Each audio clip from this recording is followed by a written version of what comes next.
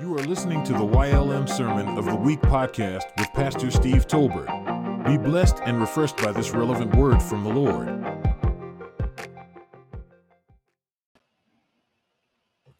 Amen. Amen. Thank you, Pastor Vondell Scott.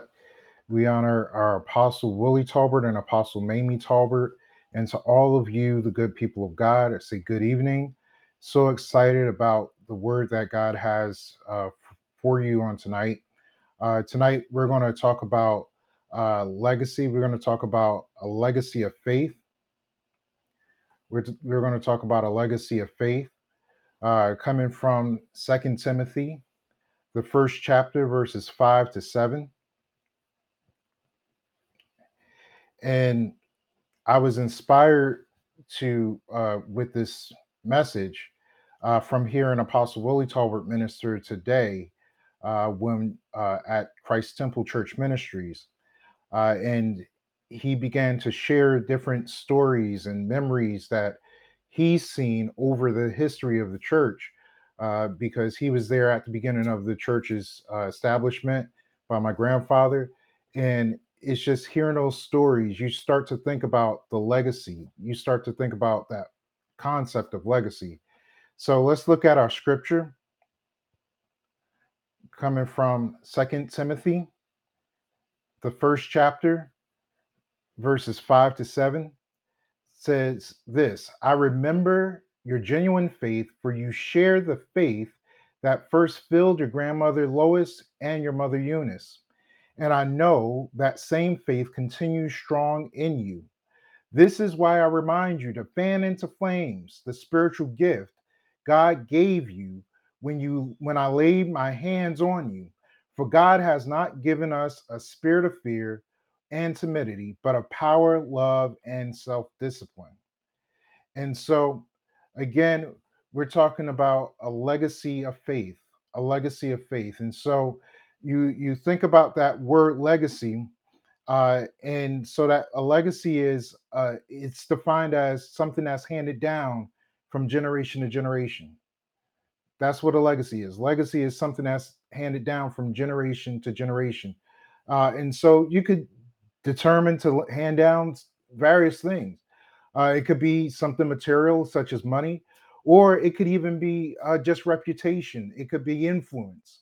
And so it's something that the concept of legacy is now becoming even more popular, or more widely talked about than it has been in the past, because especially with the pandemic that we just came out of, uh, there was so much loss where there were people that passed away without wills. Um, Things weren't in place. And so you just think about that and think about the legacy. And so with legacy, here's the thing to keep in mind is that a legacy focuses on what will endure. It focuses on what will endure. All right. And so even recently, with the Queen of England, Queen Elizabeth II, passing away, there has been a lot of talk of legacy because now they have a new king. And so everybody's wondering, okay, is he going to enhance the legacy of his mother, or is he going to bring their royal house into shame? Uh, and so a lot of that has to do with a knowledge of his personal history, from the news, from the media, and the things that we've seen. But they're putting his past against his mother's past, and you talk about legacy. And so in Second Timothy, Paul here is talking about faith. He's talking about a spiritual legacy, because he says that your grandmother Eunice was the first one to believe. Then she passed that faith, that her belief in God, that fire, that passion for God. She passed it and discipled your mother, because that's what in our context, legacy has to do with discipling generations, discipling nations. It's us not us not limiting God's move, God's power, God's influence upon only our generation, but seeking to have that influence, to have God, that move of God spread to the next generation and just continue and just pick up in ever increasing momentum. And so he says that that same faith, he says, continues strong in you. So Paul is seeing, he's seeing indications that Timothy is inclined to believe God with the same level of fervor that his mother and his grandmother believed God. And I think about even in my own life, and as I stated earlier on, I stated that my father, he ministered today at the church that my grandfather founded, even though there's a new pastor over the church, and so my father ministered there for their 55th church anniversary, and he began to talk about the legacy of that church. He began to talk about what my grandfather stood for and how my grandfather taught and discipled and how he held people accountable.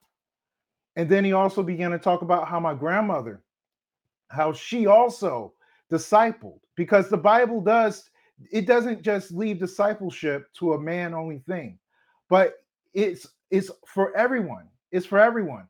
But then when it comes to women, I love this. The fact that it says to teach the younger women in all purity and sincerity. Teach them the modesty, teach them holiness, teach them, teach them.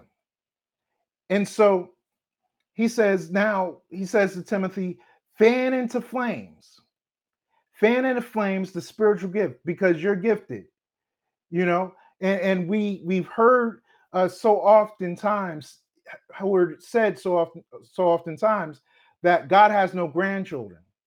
No, God doesn't have any grandchildren, but we do, and we can. Okay. And so because we can have children and grandchildren, all right, we are tasked with the responsibility to disciple generations in the faith, to disciple them to believe God. And so there's some scriptures I want to look at. But before we get into that, I want to share a quote by Billy Graham. Billy Graham said that the greatest legacy one can pass on to one's children and grandchildren is not money or other material things accumulated in one's life, but rather a legacy of character and faith. A legacy of character and faith. I remember my father was taking me to the airport a few years and years ago when I was moving to Texas. Uh, my father was taking me to the airport, and as he helped me get my bags out of the car, he says to me, he says, remember, your gift can make room for you, but can your character keep you there? Your gift can make room for you, but can your character keep you there? And that's a saying that he actually got from my grandfather. And you think about the fact that there's a lot of gifted people. there are a lot of gifted people, but there are not a lot of people that have character. You look at in media, you look at in the arts. There's a lot of people that they're gifted. They're gifted. It's undeniable. They're gifted, but they don't have the character to sustain the influence that that gift carries. And so we think about this, and we think about the legacy that we want to carry. And I think about even in our area, right?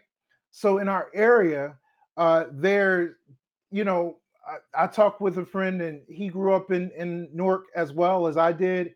And so we talk about, the old preachers of the past sometimes, and we talk about how sometimes, you can tell things have changed. It's not the same, and granted, they weren't perfect, but there was a level of integrity that was upheld. There was a level of integrity that you saw demonstrated on a consistent basis. And yeah, when they messed up, yeah, you knew it. You knew it. They weren't looked at the same. But when they did things right, and my grandma Talbert always told me, said, sometimes you got to learn how to eat the meat and spit out the bones. And so we think about that, and we think about the quote from Billy Graham, and we think about even our relationships with our own parents. And granted, you may not have had an excellent relationship with your parents, and prayerfully you're building on that, and God has really shed his love in your heart to where you can forgive and you can help build bridges to that next generation or the past generation, and perpetuate love and forgiveness, and just have a strong family culture. But you think about that, and you think about the fact that even in the examples, the examples, because Paul is not saying look to them as the only source, but he's saying no, look to them as an example on how they pointed everybody to God, their lives, their life. Because remember, on Wednesday in our faith over fear lesson, in Wednesday we talked about, can your faith speak for you after you're gone? Because in Hebrews 11 it talks about how Abel's faith spoke for him even though he was dead and buried. And so, can your faith speak for you? And apparently, Eunice and Lois's faith could speak for them.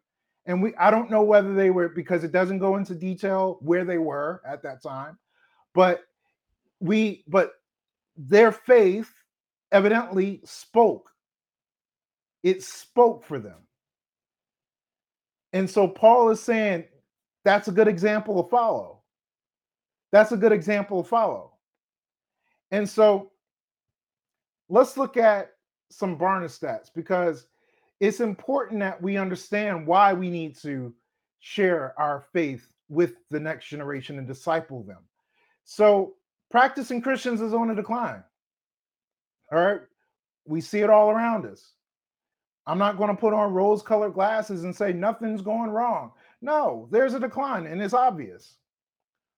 All hope is not lost, but there is a decline. And so here's what Barna says. Barna says that share has consistently, so the share of practicing Christians has consistently declined over the last 19 years. Now, and this was 2020 article, now just 1 in 4 Americans, 25%, is a practicing Christian. In essence, that share of practicing Christians has nearly dropped in half. It's dropped in half since 2000. And so that is why we need to disciple the next generation. That is why we need to disciple the next generation. And I understand. I totally understand. The next generation is looking at examples of hypocrisy, and that's turning them off. But there's those that are still living that standard. Again, eat the meat, spit out the bones.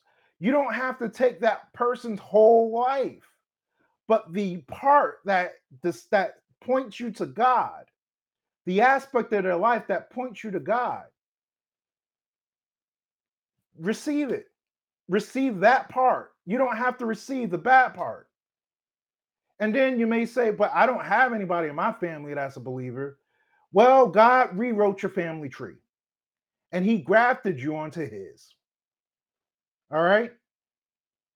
And so, prayerfully, as a believer, and I don't know where you are at this stage in your faith, but prayerfully, as a believer, you found someone who's a mature believer that can disciple you. No man is an island unto himself. And so you need to pray to, if it hasn't been obvious who that person is, pray. Ask God, God, please place someone in my life, a mature believer who loves you, who wholeheartedly walks after you. Place them into my life to disciple me. to plant seeds into me, to impart into me. Because we all need someone to impart into us. I remember when I was younger, and my father, one particular Sunday night service, my father was led of the Lord to lay hands and anoint everybody, and to just impart.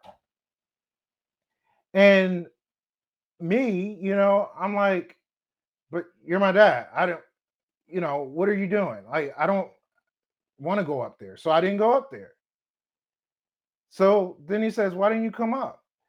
And I'm like, well, I mean, you're my dad. Like, yeah. And what had happened was I had looked at him with familiarity. And what do they say about familiarity? Familiarity breeds contempt. You begin to take for granted the fact that you are connected to someone through blood, and you don't honor. And my father today talked about honor. You don't honor the gift or the anointing that is upon that person. You see them as a person. You don't see them as God's vessel, as someone who God has placed in your life, because I could have been born into any family on earth, but I was born into mine. And I was born into my family for a reason. And so he explains to me, he says, you understand that even though I'm your father, you still want to be able to receive from me. And I'm like, I don't know. I'm young. I know your teenager thinks they know everything, but I got news for you. They don't. And teenagers, if you're watching this, you don't know everything. All right? So honor your parents. And like as I think about this whole concept of legacy, and I think about the stories that I've heard over the years. I think about hearing the stories of God's provision. My grandmother telling me about years ago when her and my grandfather, they were a young family with 8 children. I think at that time they may have had 6 children, but total they had 8 children. I guess back in that day they didn't watch TV. Inside joke. But anyway, they had children and they didn't have enough. And so what they would do, because my grandfather, God had saved him and my grandmother, and as believers, as new believers, they believed God. They trusted God. They began to search the word of God for that example, because at the time they didn't have anybody in their lives. But then God connected them to a church that they would be discipled in until he would find his own church and establish his own church, rather. And so I listened to that story, how it was one day, she said, and they were hungry and it was supposed to be time for dinner. But my grandfather says, let's pray. So they pray. And then after they finish praying, all of a sudden there's a knock on the door and there's groceries. And inside the bag of groceries, there's some money. And my grandmother told me this story because she's imparting legacy through storytelling, through testimonies. And that's a vital thing. I treasure that. And I even think about my father telling me about how when he was younger, and he would just believe. My father, from the stories I hear from him and from everybody else, my father was always different. Okay. And so I heard my dad tell me, he says, when he was young, I think he was about 9 years old or something. And God led him to fast, and he fasted alone. And I remember hearing that story when I was little. And when I developed, or when I actually accepted Christ into my life, because just because my grandparents and my parents, were in church and were in positions and all that, doesn't mean that I came out saved with a halo over my head. No, I had to come to a point where I accepted Jesus Christ. All right. And so once I accepted Christ and I began to follow the Lord and again search scriptures and study scriptures, God led me on a fast. And I remember telling my parents, the Lord led me on a fast, and you know how when you're young and tenderhearted, you come with tears in your eyes. I went into their room with tears in my eyes, like, oh, the Lord called me to preach, and I believe I'm supposed to go on a 40-day fast, and a 40-day fast. And I think at the time I may have been about 12 or 13, and I remember that. And so, my grandfather at the time was our pastor. And so they said, well, tell your granddad, you know. And so I told my granddad. My granddad said, okay, pray about it, you know. And he said, I'll be praying for you. And so I go on a fast, and I'm thinking my parents are going to go on a fast with me as an encouragement.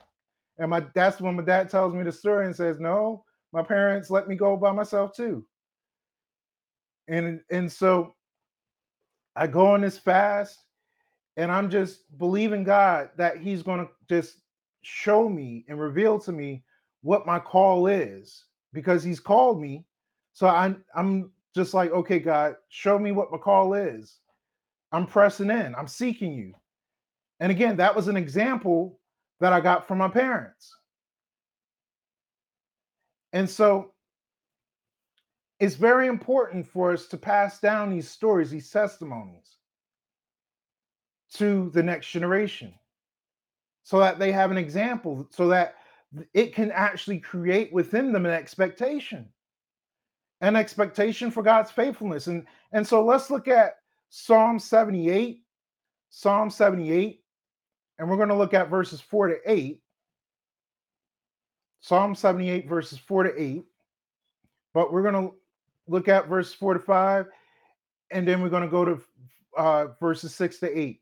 So verse 4 to 5 says, we will not hide them from their children. This is talking about the testimonies of the Lord's doings in their lives. All right. We will not hide them from the Lord's doing, from their children, but tell to the coming generation the glorious deeds of the Lord and his might and the wonders that he has done. He established a testimony in Jacob and appointed a law in Israel, which he commanded our fathers to teach to their children. All right.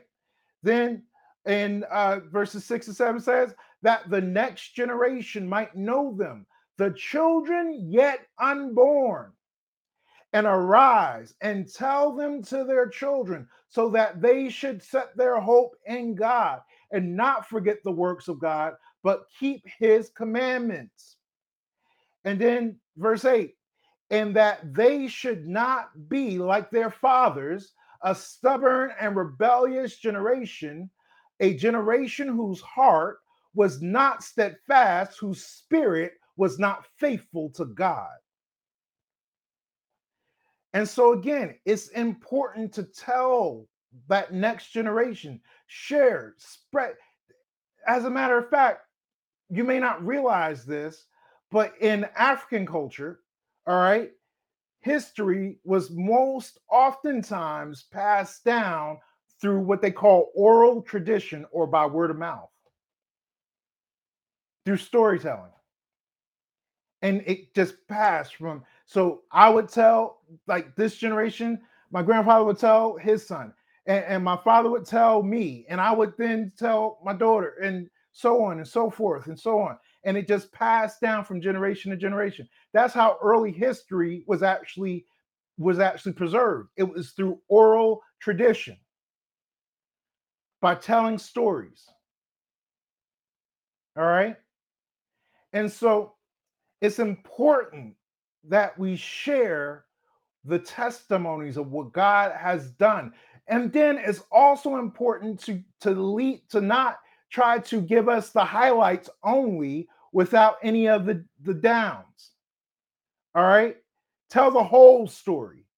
If you didn't believe, then say, at first I didn't believe, but then I believe. Like, be honest. That's why, like a lot of times when we tell stories, we have the habit of filtering out only the good parts. Let me tell you the good parts. I don't want to tell you where I was wavering.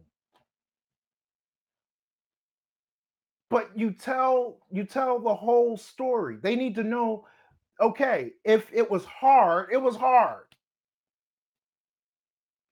Because that's going to be important to know in fighting the good fight of faith.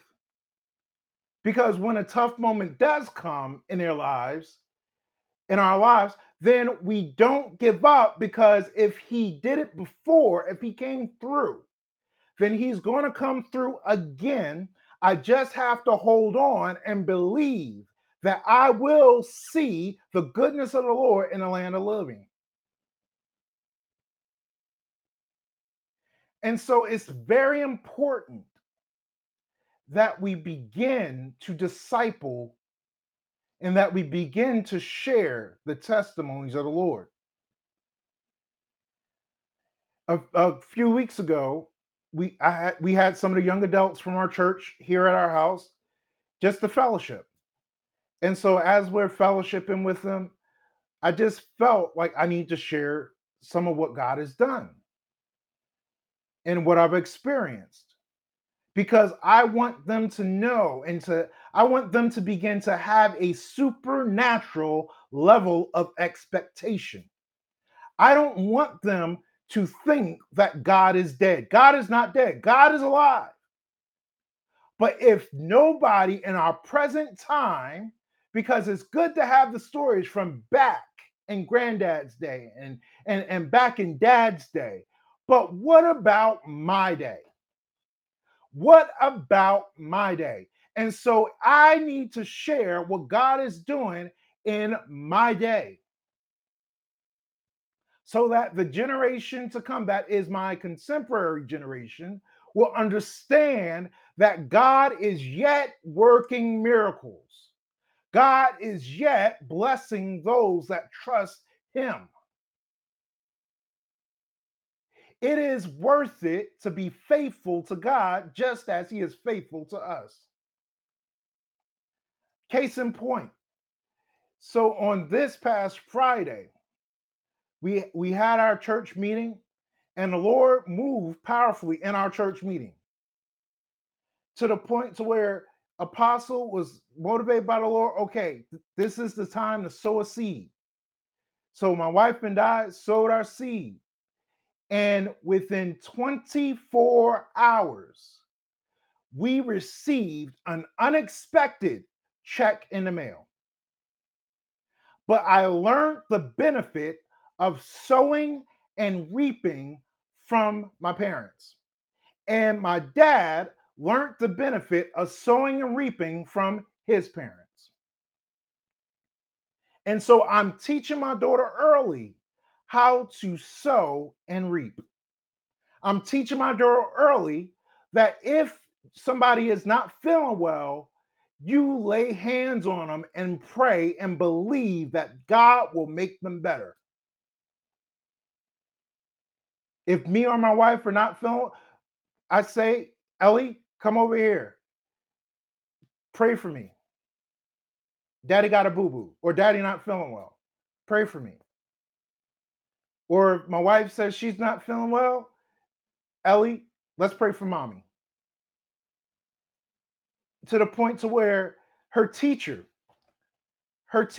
we were having a parent teacher conference. And so her teacher says, I want you to, she was a believer, her teacher's a believer. And so she says, I want you to know that Elizabeth is on fire for God. said somebody hurt themselves, and Elizabeth wanted to pray for them. That is what I'm talking about. That is what I'm talking about. I'm talking about putting a fire, setting a fire, sparking a flame in the lives of that next generation. That's why he said, fan into flame. So you already got the spark. So now let's fan into flame. How do I fan into flame? I got to start doing the stuff. I heard it. Now I'm going to try it out. I believe. I believe that God is a healer. So when I come around somebody that's not feeling well, I'm going to pray for them and believe that they will be healed in the name of Jesus. Because I know that God is alive. My dad used to do it with me. I remember one day I came home from school. My dad wasn't feeling well. And he says, Steve, he says, come pray for me. And I prayed for him. It's something when you understand that legacy of faith and you understand how powerful it is. And I believe that the stats that we shared earlier, I believe that there is a reason for that decline. And the decline is the fact that the generation before them did not consistently tell them about how God is good, the faithfulness of God, the benefits of trusting in God, how God can help you through those tough moments. They didn't share enough. And so the generation after them started to think, well, that was Sunday school stuff. That stuff is all fairy tales and all this stuff and this and that. And they start to reason God out of their minds. But we cannot let that happen. We have to, that the whole end times arrival that everybody is prophesying about and believing God for will happen when we partner up with the generations. We partner up with the generations because it's one thing for one generation to experience a move of God, but then when that generation links up with the generation after them and they begin to partner up for revival, oh my gosh. I mean, you think about the nations historically that have experienced revivals. And you think about the state of those nations today because it was not passed down. It was not passed down. We didn't talk about God enough to that generation. We didn't teach them enough. And so now they're talking about a post-Christian country. Not on my watch. And so we have to pass down our character and our faith. And so I pray that you are blessed by this message. And so if you want to be grafted in to God's family tree and you want to begin to understand what it is to have a vibrant legacy of faith that motivates you and inspires you to trust God, to be obedient to God, and to share God with those that do not believe, then I would like to pray with you so that you can accept Christ into your life. Because again, I grew up in a pastor's family.